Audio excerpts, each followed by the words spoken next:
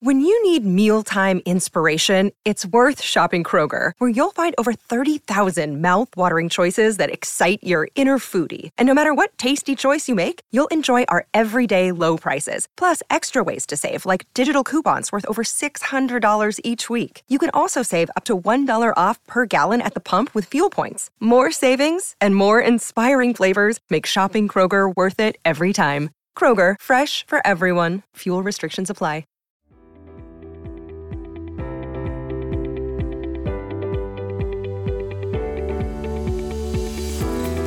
Hello, everyone. So today I am starting off my podcast interviews that will involve mothers that reside in a different country.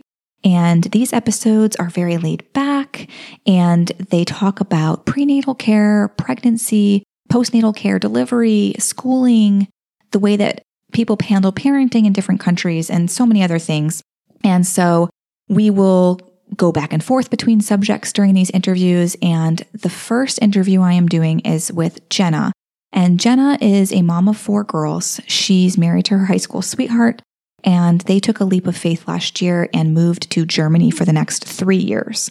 So she moved there last summer, and she was very early on in her 4th pregnancy at the time. So she was able to experience prenatal care, the birthing process, and postnatal care over in Germany. And she also has a child that's enrolled as a 1st grader over in a German school. So she speaks to that experience as well. And I will tell you right now, it is very, very eye-opening and makes me want to move to Germany to enroll my kids in their schools.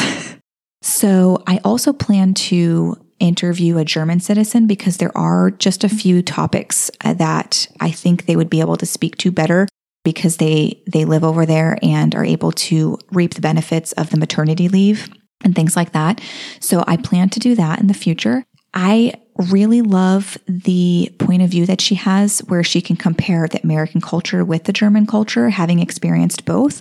So I hope you really enjoy this, and let me know if you know of anybody that would love to be on this podcast talking about the country that they are currently residing in, because I would love to have them.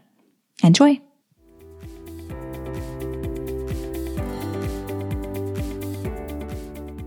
All right. Good morning, Jenna. We are really excited to have you. So you were originally from Indiana, and now you are currently residing in Germany. And we briefly spoke about this right before we hopped on. But if you just want to share a little brief synopsis of like what brought you over to Germany, as much as you can share, and then we'll dive into some of the questions. Yeah, absolutely. So I was offered a really remarkable job opportunity that allowed us to come over to Germany for a 3-year stay. And my husband and I just really thought it was a wonderful opportunity to come over and live and work and immerse ourselves in the culture, and to also allow ourselves to more easily and financially travel Europe with our big and growing family. Yeah. So you have 4 kids now, 7-week-old. So you're postpartum. And so when did you move over to Germany? Were you pregnant? I was recently pregnant. So I had miscarried in last April and then got pregnant again in July. And so I was found out we were pregnant in July. So I was about 8 weeks when we flew over in August. Okay. And so you did have the majority of your prenatal care there. So how did it differ from the prenatal care you received for your other children here in the States? Like, did they do the same amount of ultrasounds? Did they have roughly the same amount of appointments leading up to the delivery? Yeah, so that part was entirely different. At least my experience in the States, I had 1 ultrasound during my pregnancy at the typical 20-week anatomy scan. And then after that, it was really just belly measuring and, how are you feeling? In and out. Here in Germany, my appointments were maybe quicker, less discussions, but every time they did an ultrasound. So it was every appointment, and they would check the baby, and it made that 20-week ultrasound not as important. It just felt like another appointment. It didn't feel like such a big milestone. And then starting at my third trimester, I was used to coming in the States, they would have me come in every couple weeks.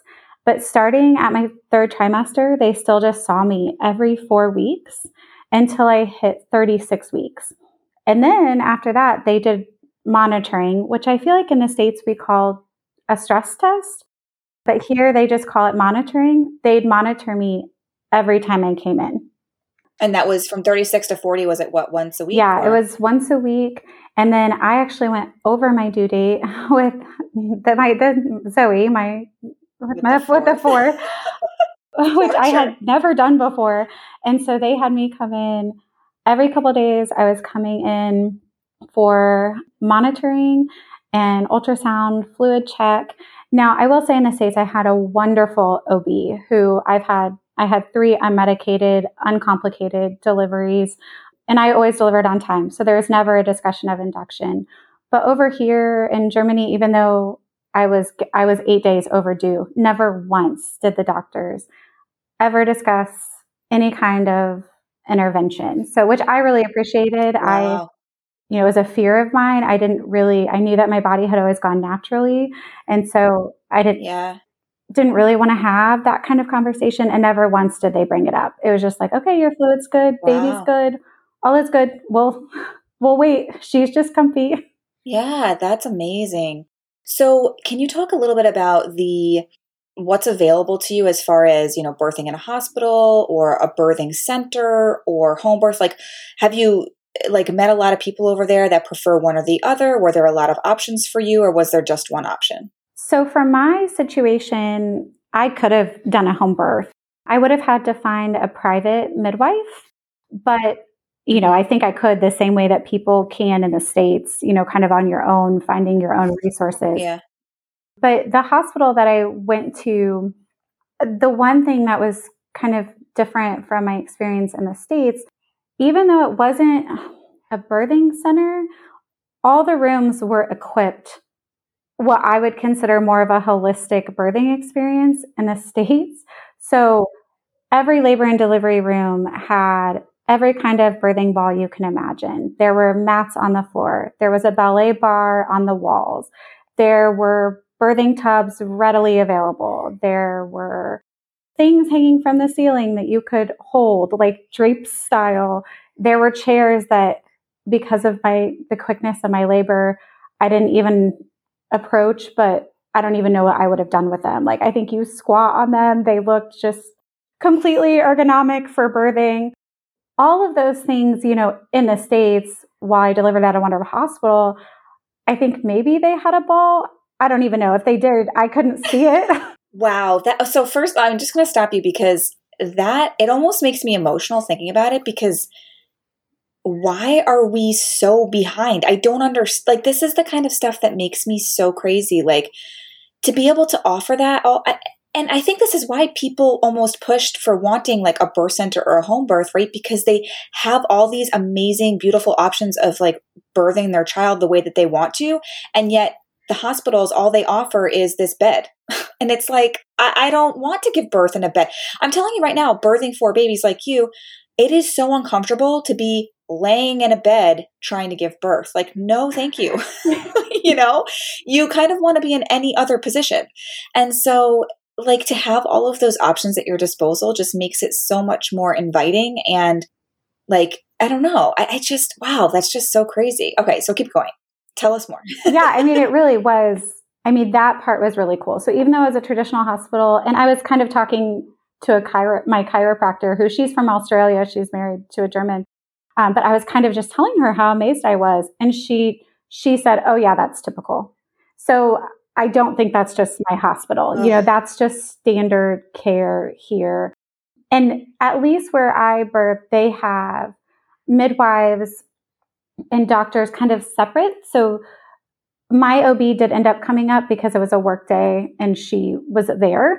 But generally, they have separate kind of OB labor and delivery doctors, at least at the hospital where I delivered. So yeah, I mean, that part of it was definitely amazing. And I could have delivered in a tub if I wanted to. And I remember when I filled out paperwork to register, they even offered like enemas when they were like, if you want an enema, when you come in for labor, and I think they offered like acupuncture. I didn't even touch any of that because my labor was so quick, but it definitely I think my experience at a traditional German hospital is what I would have thought more of a birthing center in the States for sure.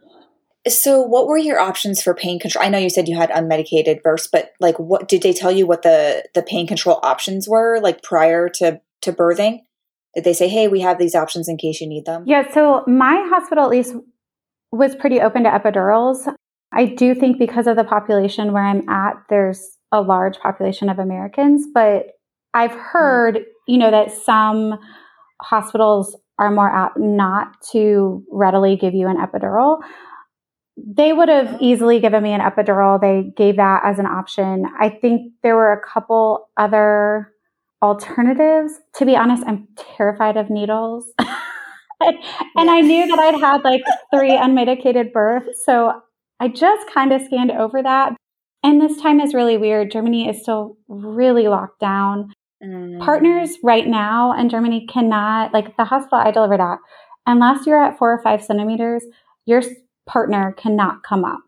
So you're by yourself during that time. So I had a friend, first-time mom, labored at the same hospital I did. She labored for 24 hours without progressing. She was only at 3 centimeters. And I know the midwife stayed with her, the whole time and, did some pain management techniques, but I just kind of scanned over that part of the paperwork.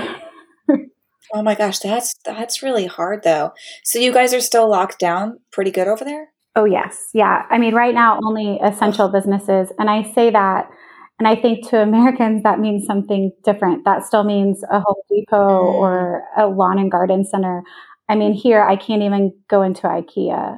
So, and a lot of places require tests that you have to go to the local apothekas for. So it's not, and you have to make appointments too for some places. Basically, the only things you can easily walk into are grocery stores and gas stations and the apothekas, which is a drugstore. Wow. Do you have any idea what the percentage of people vaccinated over in Germany is right now?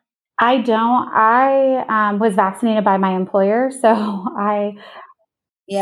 But yeah, I think I want to say it's close to 30%, not as quick as they were hoping. Because that's pretty crazy. I mean, and you might not know any of this, but like, is the case percentage like high over there? Is that why they're still locked down like that? I mean, I'm completely naive right now because I haven't, looked up the stats for that specific country, but I feel like that's a really tight lockdown for, I don't know. I'm actually even going to see if I can look it up really quick because that's crazy. I want to say if the numbers are higher than 100 and per 1,000 or 100 per 10,000.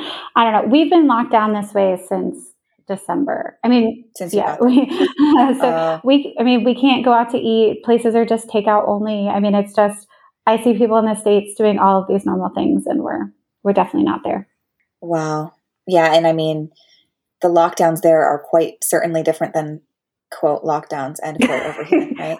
100%.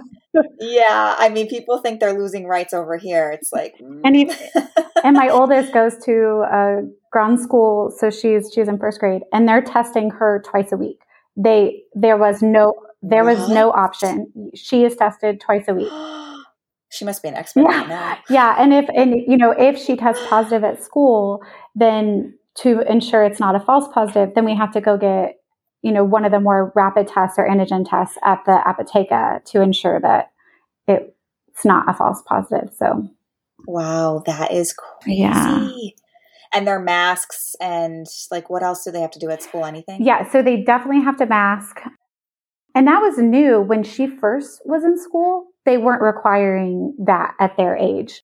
But now she went virtual from November to, I want to say January. When they went back to school in February, it was, you have to have a mask and we're going to sit them all, 6 feet apart. When she first started back in October, they were still allowing them to sit next to each other and stuff. So, wow, that's crazy. I'm going to have to look up what their percentage is. I'm just so curious because of how tight the lockdown is compared to over here. Okay, so let's go back into the postpartum stuff. No, we just go. That's totally fine. So how about the stay in the hospital? How long are you there before you go home? After baby's born? 2 minutes? I was home after 5 hours. So, oh my gosh, I wasn't kidding. Okay. Yeah. So because of the coronavirus and the restrictions at the hospital, my partner had to leave 3 to 4 hours after birth if I was staying.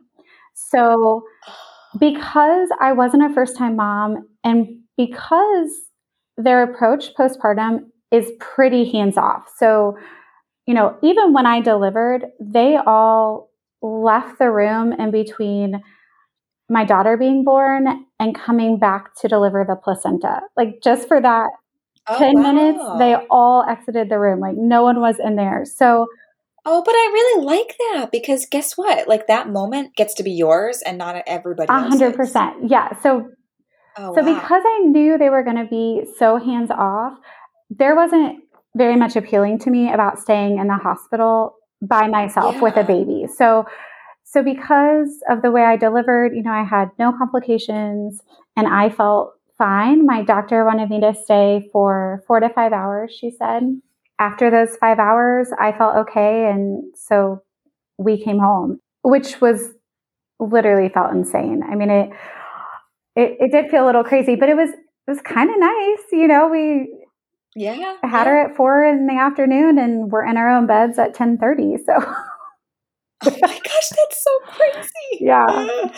So now let's get into this good stuff. Postpartum care. What happened with postpartum care? Like, do you have a visiting nurse come out to you? Do you follow up 2 weeks later? What's the situation?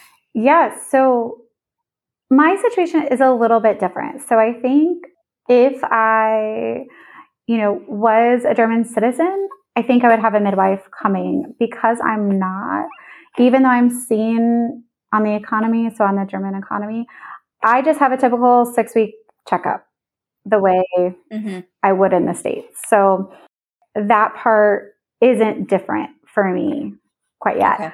I do think that would be different if I was a German citizen.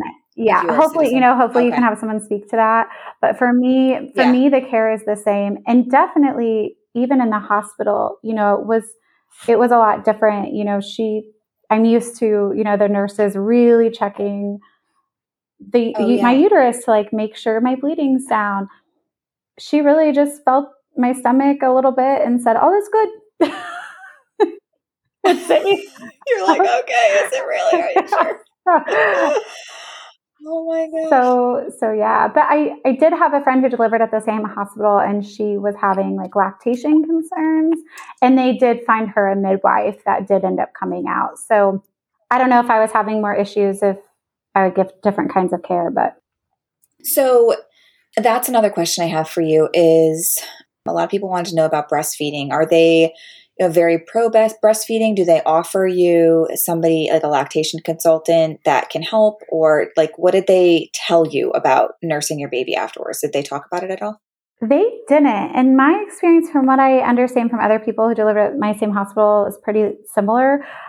You have to really ask. They really respect that this is your experience. So, while I was laboring, very hands off, unless I would have asked, they're pretty much let you labor on your own. And same thing postpartum, my daughter was born, they left, then I delivered the placenta, then they left for, an hour and left us alone. And I think if I was struggling, I could have asked them to come back in the room and help with latch, etc. But my husband, bless his heart, is the best lactation consultant I've ever had. He just, he helped her latch, and I think they saw that. But I mean, they didn't ask me if I wanted formula versus breastfeeding. It was just, I think, assumed that I would breastfeed. Yeah. Okay. I mean, they might offer formula, but that's so interesting. So, all in all, after having 3 births in the States and 1 in Germany, which one did you prefer overall? I know you had an amazing OB. I did. And honestly, it's hard. I did love my German experience, but because of Corona, like my husband, Yeah, and I know. my That's labor tough. went really quick. So when they checked me and I was at 4, when I finally went into labor, by the time my husband was able to get up, because they tested him for COVID, he had to register me. By the time he got back in the room, I looked at him in panic and said, "You need to go get the nurse. I need to push." I was still in all my clothes, my shoes, everything. I was like, that she is coming. And I was panicked. And sure enough, by the time he got me undressed and I got on the bed and the nurse came in, she was crowning and she was born. And so by the time my husband walked into the room until my daughter was born was 15 minutes. So going through active labor by myself in that like hour between my 4 centimeters and my 10 was a little brutal, if I'm being honest, because I didn't have like my support person there. And if Corona wasn't around, it would have been a different experience in the German hospital. But I only pushed 3 times, which I've always pushed for an hour and a half. So that was really positive.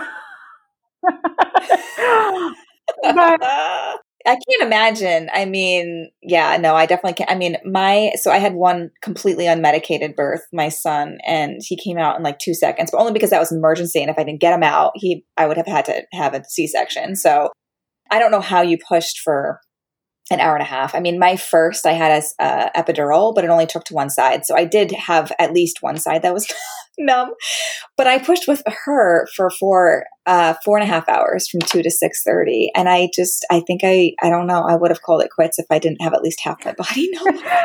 Yeah. I've always pushed for a long time. And so this time, I did labor on my side too, which I think they probably would let me do on the States, but that was definitely different. They didn't even question. That was just how I got on the bed when they checked me. That's how I was. And they rolled with it. I think definitely they were super open to any position. And that was even in the paperwork, leading up to giving birth. It was, hey, if you want to deliver on your side, on all 4s, whatever, it's fine.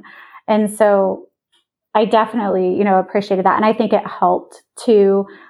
I thought to myself, I shouldn't be pushing an hour and a half. This is my 4th kid.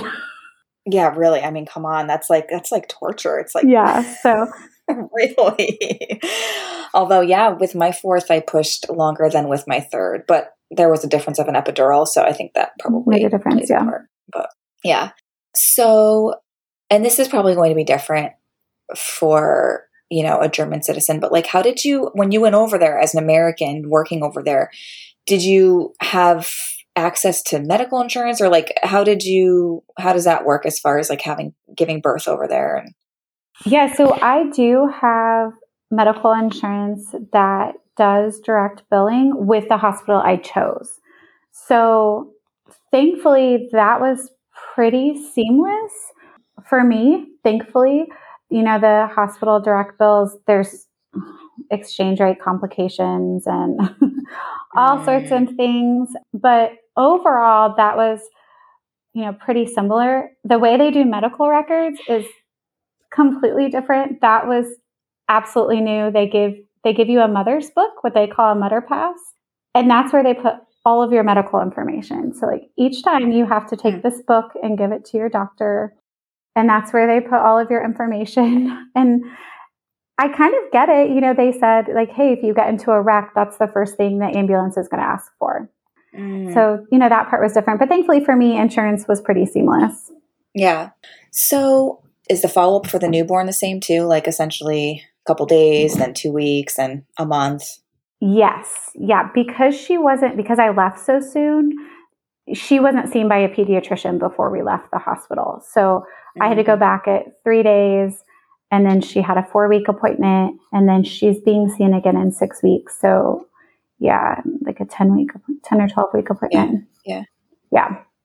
And you might not be able to speak to this directly, but what is the leave from work there like? I know it's going to be different for you because you essentially don't work, right, for a German I don't. Yeah. Right? So have you heard though what the leave is like for a typical like German citizen over there? Yeah. So I work alongside German citizens, and they get 2 years, which is Wait, I'm sorry. Wait, hold on. Oh my gosh. So, and even, I'm talking to my chiropractor and, talking about going back. In this case, I'm going back in 8 weeks, which is a conscious choice. I could have taken 12. I'm taking 8 so that I can take leave kind of intermittently for the first year. But my chiropractor was just appalled by it. And even the fact that I worked up until 40, I think was unique. She was like, you should be off work. Is it right that you're still working? 2 years? 2 years. Okay. Is that fully paid, or is it like, a year fully paid and then partial, or what is it? I don't know that part, but I think there must be a lot of support, because even for Americans trying to seek care for infants, if they are trying to seek care on the economy, so, by a German facility, they won't take infants for the most part. You'd have to find like an au pair or a nanny to watch your infant, because that's just not something that they need here. They don't need care for, a 20-week-old. So yeah, that part was totally crazy too. Yeah. Huh. And I'm so interested, and I'll do a follow-up podcast with somebody like a German citizen, because I'm so curious as to like the logistics of all of that. Like, how can they afford to pay somebody for 2 years and then have that position completely empty? Or, I mean, I guess they'd have to fill it, right? It's just like, yeah, that's crazy to me. I have no idea. I think it's amazing, but yeah, I mean, it's a little bit hard for me to wrap my head around just with what we're used to in the States, because it's just, I mean, I've had 4 babies. They're only 2.5 years. You would have 8 years. 8 years. We would have had 8 years off and been paid. I mean, this is like, what are we doing? Oh my gosh. Wow, that's so crazy. Do you know, like, how common is it to have help around the home, like in Germany? Like, do mothers typically have like a nanny or a babysitter come and help them, or no? Because they have this. I mean, I would assume it's probably not as common because they are allowed to have these long maternity leaves. Yeah, I mean, I would love to, to hear what someone, a German citizen says. But from my understanding, they get 2 years. And then their kitas, which is what I would consider, like the preschool, those are all run by the state. And so I assume that after, at 2 years, their kids just go straight to the kita, which is the public preschool. And that's free. Mm-hmm. That's all free. It's all free. So, wow. And like in our town, so my daughter my oldest was accepted by the local Grand School, which is the elementary school. But we tried to get my 5-year-old into the school, and they just said, no, we're filled with enough German citizens. We can't take Americans, which is, totally fair. We don't. Yeah. But yeah, so I would assume that that's, for the most part, what they're doing is they're sending them straight to the kita, which is publicly run and free. Oh, that's so interesting. And is that program, so say the mom works 8 to 4, the child is able to go there 8 to 4, like regardless of what times the school is in session? I have no idea, because my daughter gets out of school at 11:40. That only gives you like a couple hours to work. There is an after school program, but I don't know how that works for the kita. Yeah. That's interesting. So have you noticed any differences within the school? Like, do they really value getting the kids outside? Do they really value like playtime versus learning, especially early on in that age group? Like, what have you noticed in the schools there compared to the schools here? Oh, absolutely. All of that. And just today. Oh, that's frustrating. And just today, like on our walk, I took a walk with my daughters. And we could see the local kita, all of the kids. They were outside at the playground. They were taking a walk through the woods. I mean, here, you don't learn to read and write until you're in first grade. So until then, it's all play-based. So they're not focused on academics. So my daughter, even though she didn't speak any German when she started first grade, the reading and writing part that was comparable with what her classmates were learning. They weren't reading and writing in German already. They don't start that type of thing until first grade. And so that is a complete 180 from what we do. And then before they go into first grade, they have this huge ceremony where, and I'm drawing a blank on the name, where they get this cone filled with candy. It's like this huge celebration when you go into first grade. It's a big deal. You're going into first grade and you're starting your, learning journey. And my daughter she's in school from 7:45 until 11:40. During that time, she has what they call. And okay, wait, hold on. Sorry, that's first grade. First grade. Okay, okay. So that's something I feel like we should maybe repeat. Was what? Sorry, Steph. Oh my God, 7:45 to 11:40. To 11:40, yeah. And okay, so we're talking about 4 hours. 4 hours, and every day. Every day, and during that time, she gets 3 pauses, which is recess. Oh my gosh! And and they go outside pretty much rain or shine, and they have their window open pretty much all day. So okay. I'm sorry. I knew this. So obviously you're the first person that I'm interviewing for this, and I knew this was going to be frustrating, but I didn't know to the extent of which I would be frustrated during this interview. Okay, I'll follow up with that question after. You keep going. Yeah. Yeah, it's pretty amazing. And I think the other biggest difference that I do want to point out, because I think in my mind, it's a big change, is the independence and the value that they put on those kids and school being their space.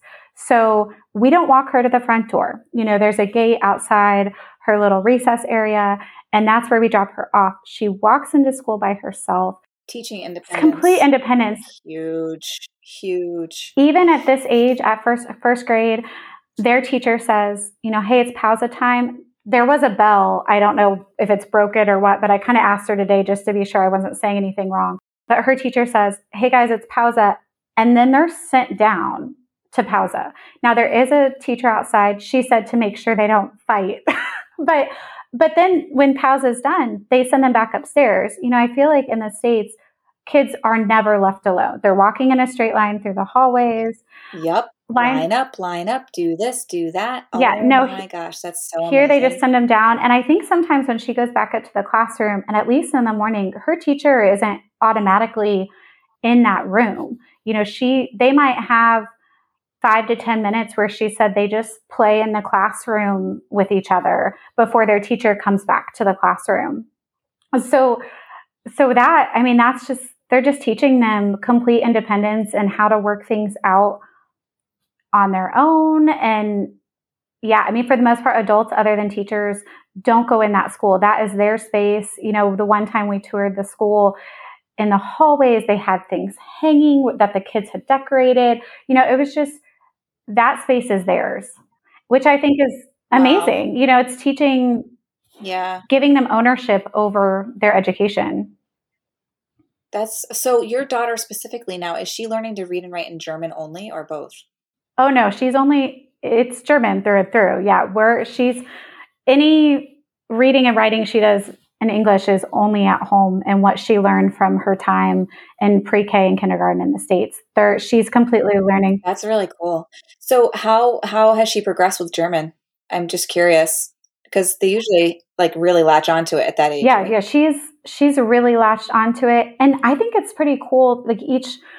Each week they learn a sound. So this week it's EU, and I'm horrible at pronunciation, so I'm not even going to attempt to butcher it for fear of embarrassing myself. But they also teach them the sign language that goes with it. So oh, wow. Otto, she'll show us the signs for that. Each time they teach them a sound, they teach them the sign that goes with it, which I think is kind of amazing. To kind of learn the sign language side of it too. And I don't know how long that'll keep up, but she really has she knows more than I think she lets on. If I ask her to tell me sentences, she can easily rattle off. And wow.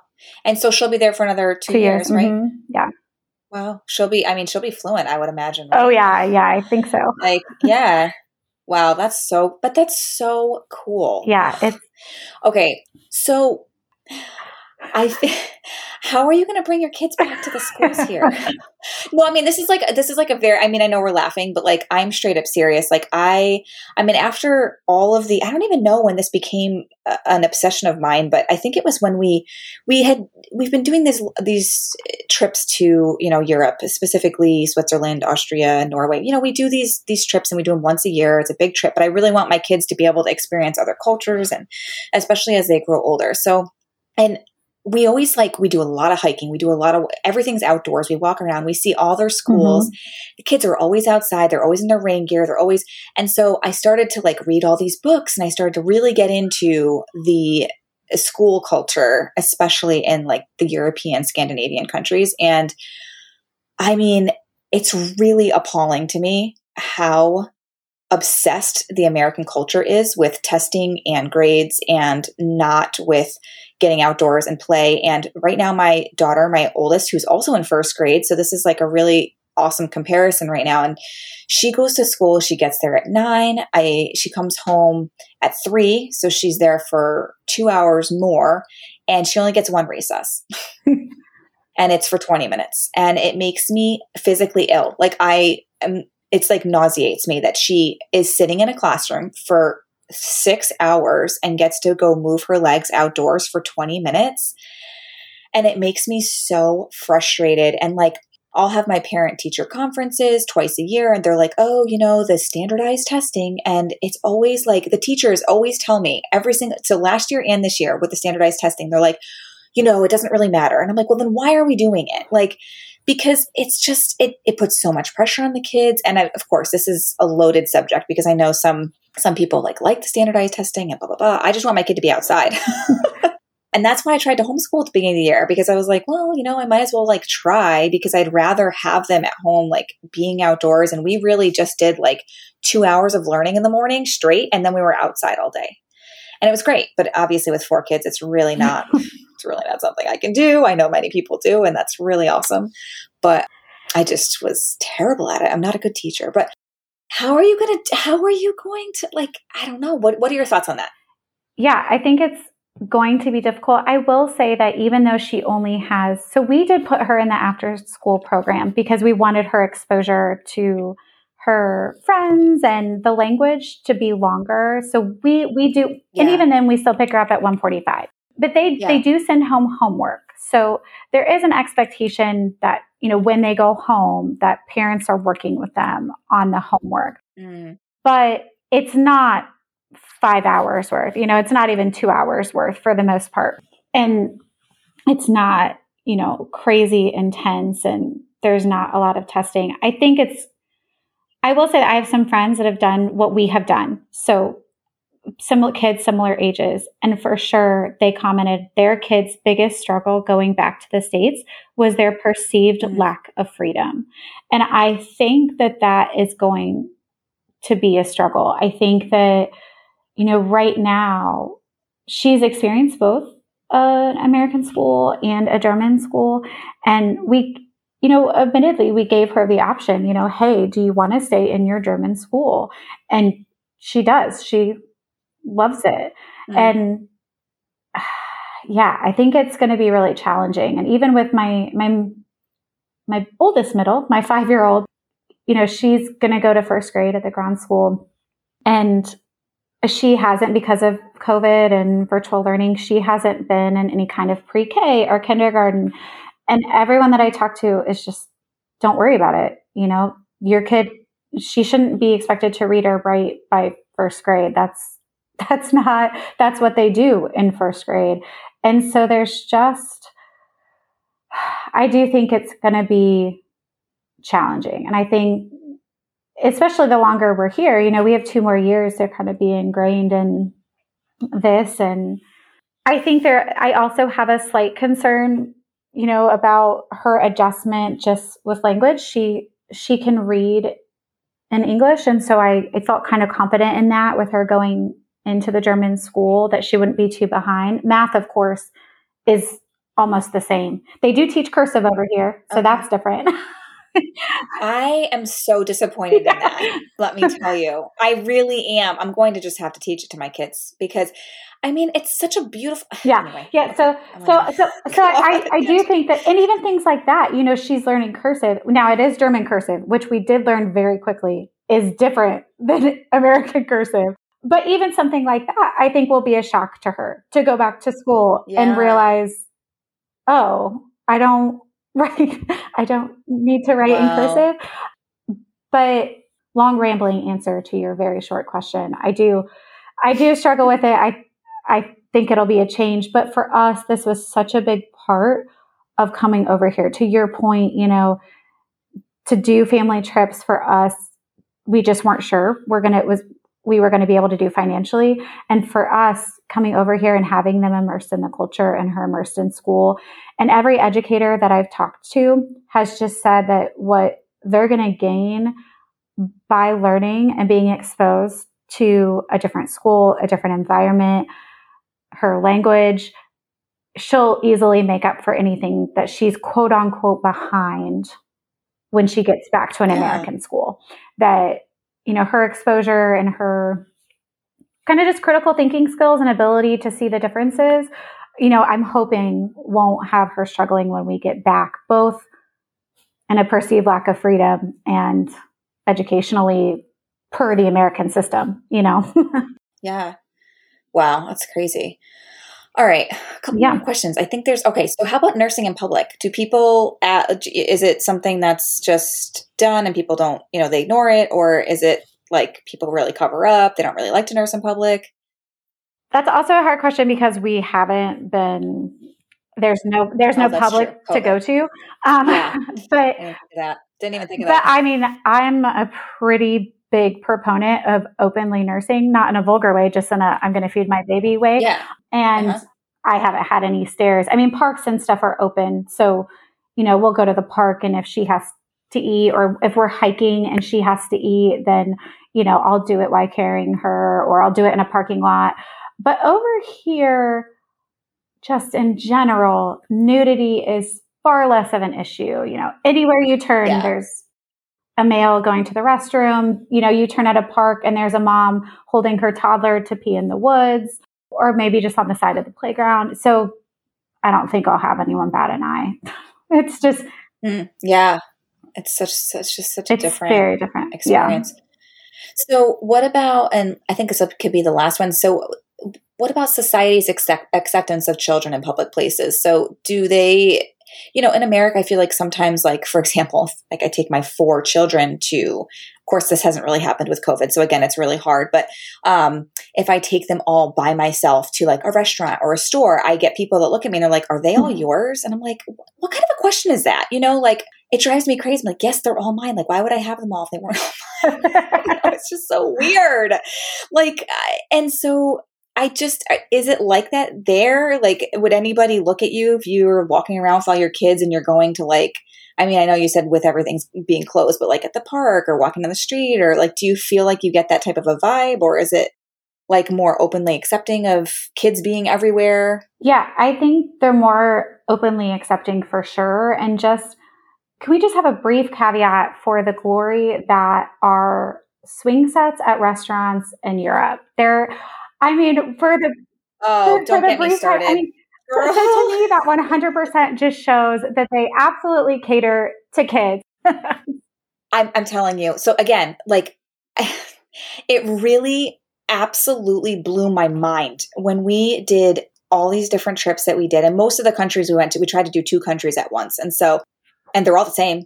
They're all in such that there is, like, we would go to a restaurant and there would be an entire play section. So you get to spend time with your spouse and you can have your kids entertaining themselves and everybody is happy as a clam, as opposed to America, where we have to all sit at the same table, shoving crayons and, coloring things in front of our kids' faces, which they don't want to do, and then trying to enjoy ourselves, like at the same time. It's like nearly impossible. Every single restaurant we went to had something for the kids to do.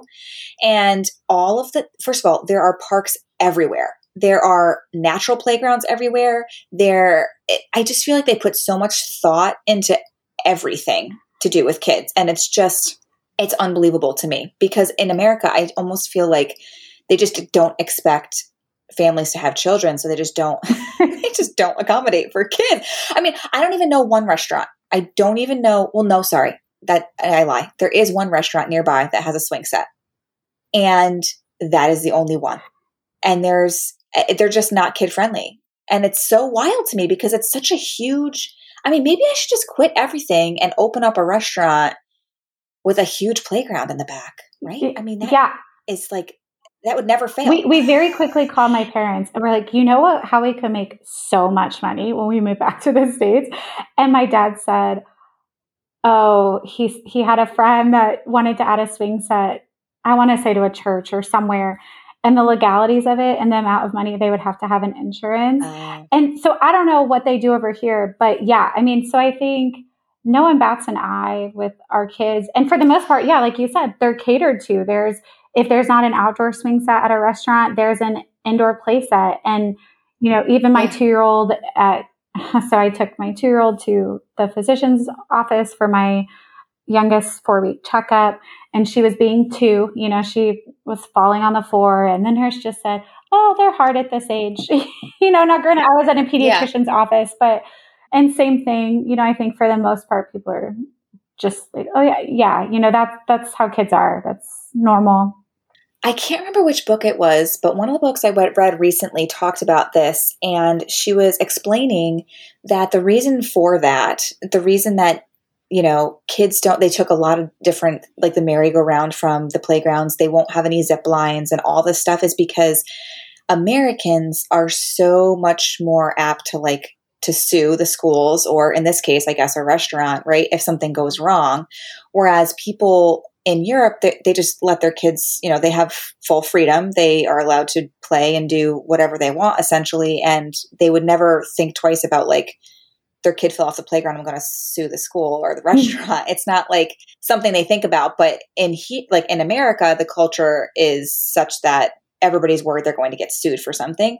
And that's why they keep taking away all these different things from our playgrounds and not allowing kids to do certain things. And we had actually, so I put up a big stink at our school because I was like, I don't understand why the kids don't go outside in the rain or the snow. I'm like, I don't understand. Right. And she was like, well, so the problem is that not all kids have that type of gear, which I completely understand. But I'm like, okay, so then just have some, like, I don't know, some hand-me-down, like just some stuff in the school that the kids could borrow or whatever, right. You know, and that they just leave there. And then they said that the parents think that they'll be too cold or they'll get sick if they're I'm dying because my daughter, when it was like 20 degrees outside, her window in her classroom was totally open. They just expect you to wear a winter coat in the classroom. But they're the ones that have to deal with the parents calling and saying, I don't want my child being exposed to 20-degree weather. That they're not, you know, they're not dressed appropriately, or the parents just don't care to dress them appropriately. And so it's on the schools then to say, well, we can't offer those things because the parents either won't dress their kid appropriately because they don't want to, don't have time, or don't have the means financially, or they just don't want like their kids being exposed to like cold weather or rain. I'm like, oh my gosh, what are we teaching our kids if we don't expose them to rain and cold weather? I just don't even know. But yeah, it's just wild. It's just such a different mentality. You know? It really is. And the playgrounds to that point, I mean, every time we have our kids very locked down on social media. So we created a separate account on Instagram for just our family, you know, the people that we were texting and calling so that we could post pictures of the kids. And every time we post a playground, people were like, that playground is amazing. And it's just another everyday playground. But there's so many things that are just not in the States. And there's almost no, what I would consider quote unquote safety, you know, there is, but it's like one really high wire that my 2-year-old could easily fall over. You know, you're just, and my daughter, bless her heart, she's 7. I haven't quite been able to give it up, but I mean, we go to the park and you see kids 5, 6, 7 that are there without a parent. You know, they're going to the ice cream shop. So they walk from their house? Oh, I assume, they're walking to the ice cream shop and getting an ice cream and then riding their bike to the playground. And I mean, it's just, they just have this really inherent trust and independence, which I think is amazing. Maybe I'll get there in a couple years.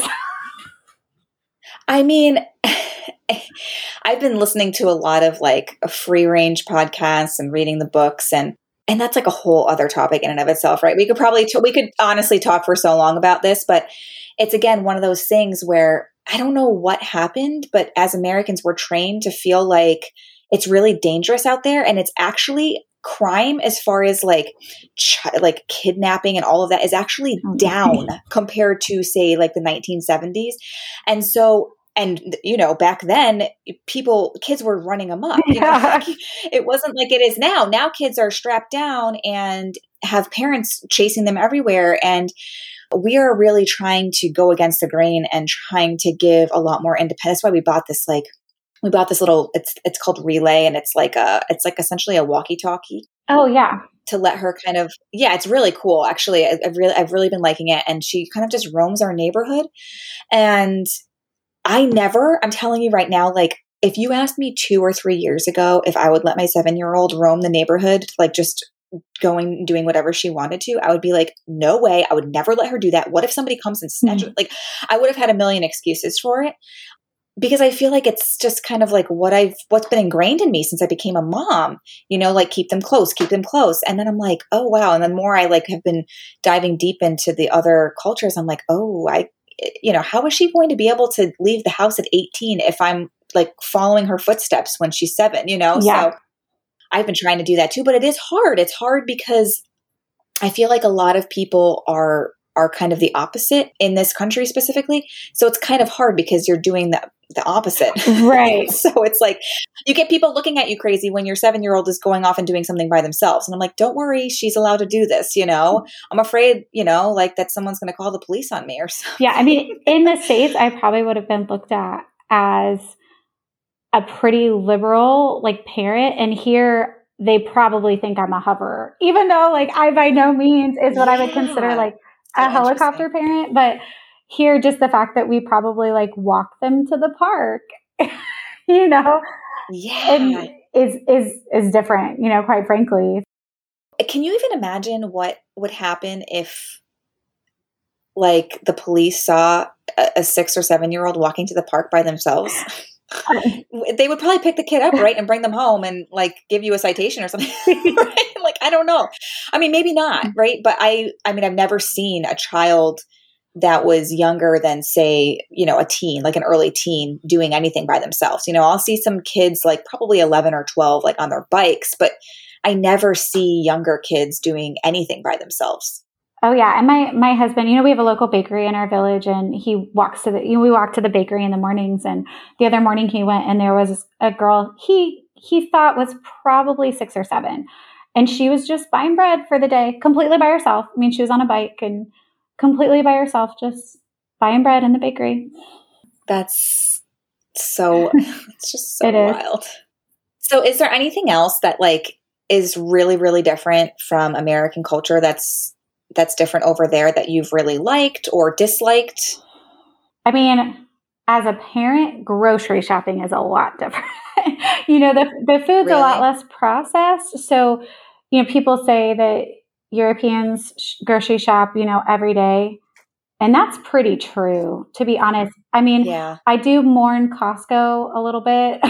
There was a brilliance to like buying things in bulk, especially when you're a family who can go through a bag of chips in a day or whatever it is, you know, a thing of strawberries in a day. But, you know, definitely we have to eat things a lot quicker or it'll go bad. We lived in a very rural town in Indiana, so we had to drive to get anywhere. Mm-hmm. And here we can walk to the bakery, which might have been more similar if we lived in New York or a bigger city. But that for us is just such a wonderful experience to have a village bakery and an ice cream shop and all of that. So I think groceries for sure has been the biggest adjustment as a family, just for sure. But I love it. I mean, and just the trails here. I mean, you were talking about hiking, the trail system here, and to be able to hike just everywhere you turn. It's just trails, so well maintained. I mean, their infrastructure to just maintain the trail system here boggles my mind, because it's just everywhere. And it's amazing. I mean, you just pull off anywhere on the side of the road and can see this amazing history. And my kids at this point are, we've seen so many castles that they'll start to say, this castle is boring. Like, you don't know how privileged you are when you can tell me a castle is boring. Yeah, really. Yeah. So I think, just that. And just like you said, going outside, I mean, they're just outside constantly. It's just, there's no such thing as bad weather. I know you've read that book, and it's true. I mean, every time before we moved here, I would see you post about it, and being here, man, it's true. It's not just something that they write in books about the culture. It's truly how they live. Yeah. That's just crazy. Oh, all right. So I'm going to end with 2 questions that I usually ask my podcast guests, and it has nothing to do with like what we talked about. It can be about anything.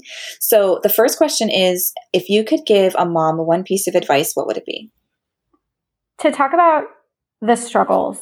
I think too often we try and not talk about the hard parts of parenting. And I'm not talking in a, mental health type of way, just to say, hey, this stage is really hard, or my baby's not sleeping, or, I think sometimes we try and Pollyanna things because we're embarrassed or we're afraid of judgment. And to me, talking about it is so freeing and can just build a community around you that's even stronger. So. Yeah, I love that. And just to kind of normalize it all. I don't know about you, but when I became a first-time mom, I was like, no one told me about any of this stuff. I mean, even like constipation, I don't know. And then like breastfeeding was a nightmare for me pretty much every time except for the very last time. But hello, I had like so much experience at that point, But there's just so many things that I think people just don't talk about. And to normalize it is just so nice. So the second question is, if you could make one meal for your family that everybody would eat and that's quick and easy, what would it be? For us, breakfast for dinner all the time. Yeah. I mean, so what's your favorite breakfast thing to make? Like if you were going to do that tonight, what would you make? Waffles, sausage, bacon, and fruit. I mean, it's not, I don't know if it's the most nutritious thing on the planet, but my kids will eat it every time, so that's for sure. Do you make your waffles from scratch, or do you just buy like a box of waffles? Yeah, we'll just buy a box. I have tried, some like German, like quick German Dutch pancakes that you can do in a blender, but box waffle mix tends to do just fine. Oh my gosh. Well, it was really awesome talking with you, and thank you for taking the time out of your day to talk about all this stuff. This was really awesome. Yeah, thank you. I appreciate it. Thank you so much for hanging out with us today. All resources mentioned in this episode can be found in the show notes on lindsayandco.com. To continue these important conversations, head over to Motherhood Meets Medicine on Instagram. Let me know what you learned from this episode and who you would love to hear from next. I always love getting feedback from you. If you're finding value in this podcast, please rate, review, subscribe, and share with a friend. This will help us to reach even more women from around the world. I'll catch you next week. Until then, don't forget to find some time to unplug, unwind, and have a little fun.